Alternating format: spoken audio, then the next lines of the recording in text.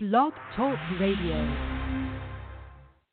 Psalm 82, a psalm of Asaph. God standeth in the congregation of the mighty. He judgeth among the gods. How long will ye judge unjustly, and accept the persons of the wicked? Selah. Defend the poor and fatherless.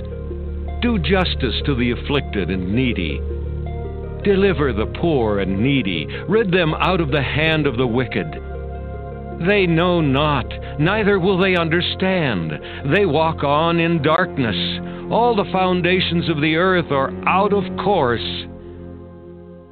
I have said, Ye are gods, and all of you are children of the Most High. But ye shall die like men, and fall like one of the princes. Arise, O God, judge the earth, for thou shalt inherit all nations. Well, good evening, everyone. This is Kennard Levy Brown speaking. I'm your host for the Merciful Servants of God Biblical Instructional Program. All right, so here's another 15 minutes lesson here. And what we're going to talk about is something that most of Christianity is very confused about. What is grace? And I'm going to go ahead and quote you scripture in Revelation 12, verse 9. I'm going to try to explain this as simply as I can, all right? And the great dragon was cast out, that old serpent called the devil and Satan, and in Hebrew is Ha-Satan, the adversary, which deceives the whole world. Now, when you deceive someone, it's not very obvious. It has to look like it's true. It has to look like it's true. All right? So, which deceived the whole world, he was cast out into the earth, and his angels were cast out with him. That's Revelation 12, verse 9. So the great dragon was cast out, that old serpent, that very old serpent called the devil and Satan, which deceives the whole world. He was cast out into the earth, and his angels were cast out with him.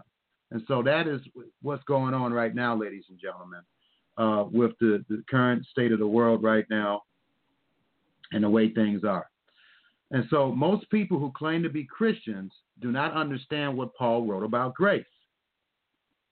Titus 2, verse 11 to 12 states plainly, for the grace of God that brings salvation. So listen up. This is in the King James Version.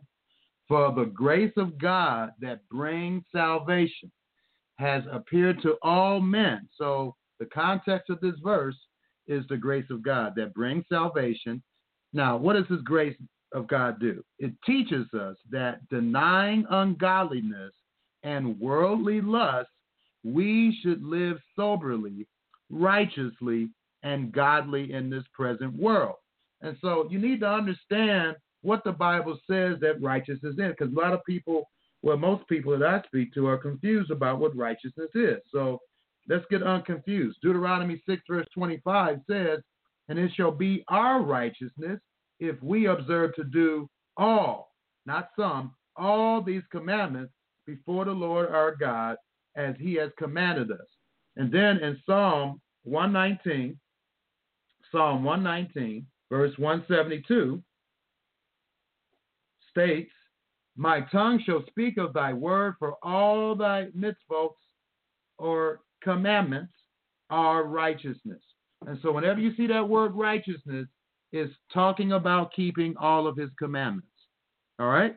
And so that's what grace does. It teaches us that denying ungodliness and worldly lust, we should live soberly, righteously. In other words, keeping his commandments, and godly in this present world. Titus 2, verse 11 to 12. Now, this is the reason why people are so confused about grace. The Apostle Peter prophesied that people will struggle with Paul's writings, as they do today, and it continues on to this day. 2 Peter chapter 3, verse 15 and 18, and account that the longsuffering of our Lord is salvation, even as our beloved brother Paul, also according to the wisdom given unto him, has written unto you, as also in all his epistles, especially the book of the epistle of Galatians. People get so tripped up on that. If you don't understand, well, let me read the rest of this. As also in all his epistles, speaking in them of these things, in which are some things hard to be understood. It doesn't say everything, but it says some things, which they that are unlearned and unstable wrest. What does this mean?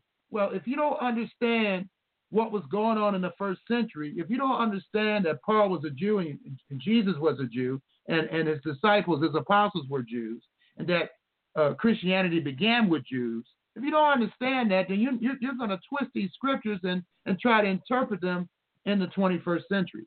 And you can't do that. When you read the Bible, you have to read it in the historical context that it was written in to fully understand how to apply it today. So anyway, ye therefore, beloved, seeing ye know these things, wait a minute, it says right here, which they that are unlearned and unstable rest, as they do also the other scriptures, unto their own destruction. When you think that grace is all we need, and grace, God just erases all your past sins and future sins, you don't have to do anything, then you're twisting the scriptures into your own destruction. Ye therefore, beloved, seeing you know these things before, beware, lest ye also, being led away with the error, this is the spirit of error, the error of the wicked, fall from your own steadfastness, which proves that you can fall after you accept the truth. You can fall. And people that are teaching a false doctrine that you can't walk away from this is teaching you false doctrine. But grow in grace and in the knowledge of our Lord and Savior, Jesus Christ. To him be glory both now and forever. Amen. That involves also understanding his Jewish background. We have people that keep the Sabbath and holy days, and they want to separate his Jewish background from keeping the Sabbath and holy days. That's impossible. You can't do that. Yeshua is a Jew. You got to understand what he did as a Jew. And 1 Corinthians 2, verse 16 says, we have to have his mind. If to have his mind means that we have a Jewish mind, it doesn't mean you become a Jew, but you think like a Jew, and you do the righteous things that a Jew does. But anyway, 1 Peter 5, verse 10 states, and Peter was a Jew, by the way, but the God of all grace, who have called us into his eternal glory by Christ Jesus, after that you have suffered a while, make you perfect, strengthen, and settle you. So that's what the God of grace does. He makes you perfect through his Spirit. Now, Romans 6, verse 1 to 2. What shall we say then? Shall we continue in sin that grace may abound? God forbid. How shall we that are dead to the license to sin? You don't know what you're talking about, and you need to repent. For certain people have crept in unnoticed, who long ago were designated for this condemnation. Ungodly people who pervert the grace of our God into sensuality and deny our only Master and Lord, Jesus Christ. So if you're going around preaching or teaching that the grace of God gives us a license to sin, that we don't have to do anything anymore, then you are in the spirit of error. You are involved with dancing with the devil, and you are preaching a doctrine of sensuality, and you're denying the master. When you say that all we need is grace, and that's it. That's true, all we need is grace, but I just proved to you through the scriptures that grace does not discourage you from keeping the law. Grace encourages you to keep the law. It's God's way of forgiving you and having mercy on you. That's what grace is, ladies and gentlemen. And some people will use this scripture in Galatians 2 to trick you, to convince you that you shouldn't be obeying. So anyway, I'm going to read this to you. Galatians 2, verse 20. I am crucified with Christ. Nevertheless, I live, yet not I, but Christ lives in me. Galatians 4, verse 6 says, the Holy Spirit, if you do have the Holy Spirit, is the Spirit of Christ. I am crucified with Christ. Nevertheless, I live, yet not I, but Christ liveth in me. And the life which I now live in the flesh, I live by the faith of the Son of Yodevah, or God, who loved me and gave himself for me. Now, verse 21 is the trick scripture that people use to twist their own discretion. I do not frustrate the grace of God, for if righteousness came by the Torah, or the law, then Christ is dead in vain. And so people read the scripture and say, okay, that means we don't have to keep the law. Well, that's not what it's saying, ladies and gentlemen. I just proved to you, well, actually I did, not yet. Psalm 119, verse 142, the truth is keeping all of his commandments. In Psalm 119, verse 151, it states plainly that righteousness is keeping his commandments. Excuse me. Psalm 119, 151. Actually, Psalm 119, 151 says all of his commandments is the truth. And then Psalm 119, 172 plainly reveals that righteousness is his commandments. And I think I already quoted Deuteronomy 6, verse 25. I'll quote that again to you. Deuteronomy 6, verse 25. It states that, and it shall be our righteousness if we observe to do all these commandments before the Lord our God, as he has commanded us. So righteousness is simply keeping all of his commandments. So how do we do that? We do that through his Spirit, because it's only through his Spirit that we're going to be able to do these things. Ezekiel 36, verse 27 states plainly, Ezekiel 36, I mean, this is simple stuff, folks, if you know where to turn to in the Bible. And I will put my Spirit within you and cause you or influence you or give you the ability to walk in my statutes, and you shall keep my judgments and do them. And then what is the new covenant or the renewed covenant? Now, most people don't understand. In Jeremiah 31, verse 31, it states plainly, behold, the days come, says the Master, I will make a new or renewed agreement with the house of Israel and the house of Judah. And then he says in verse 33, but this shall be the covenant or agreement I will make with the house of Israel. After those days, says the Master, I will put my law. He's not going to do away with the law. He's going to put the law in your inward parts and write it in your mind, and I will be their God, and they shall be my people. Okay? And so the law is not done away with. What's happening is that through his Holy Spirit, he's going to put that law into your inner being so that you can keep it. And so the righteousness that you exhibit is his righteousness, not your righteousness. So to understand that scripture, it means, yes, without Christ, you're not going to be able to be righteous. If you think just keeping the Torah without the Holy Spirit is going to save you, that's not going to happen. That's what that scripture means, ladies and gentlemen. Okay? And so in 1 Peter 1, verse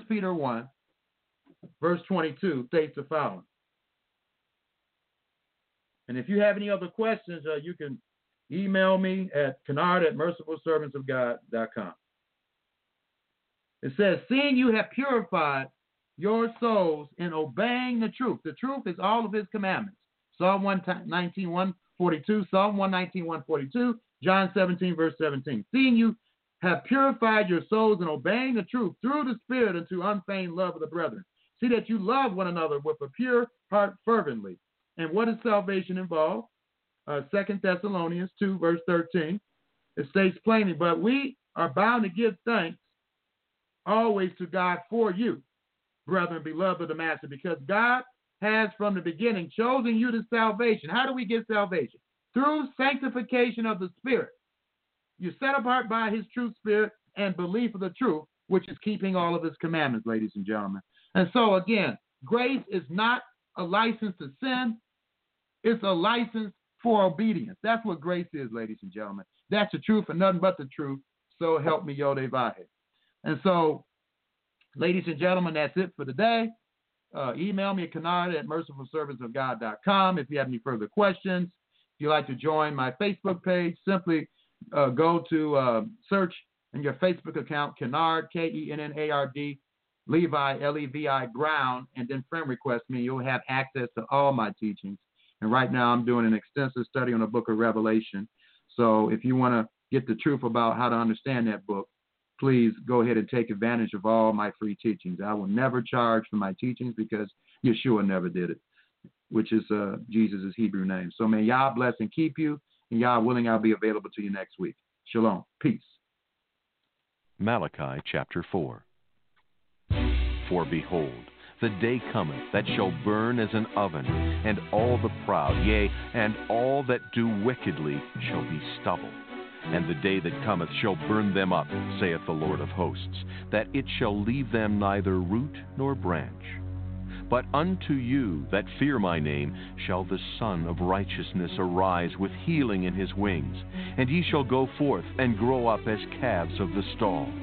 And ye shall tread down the wicked, for they shall be ashes under the soles of your feet in the day that I shall do this, saith the Lord of hosts.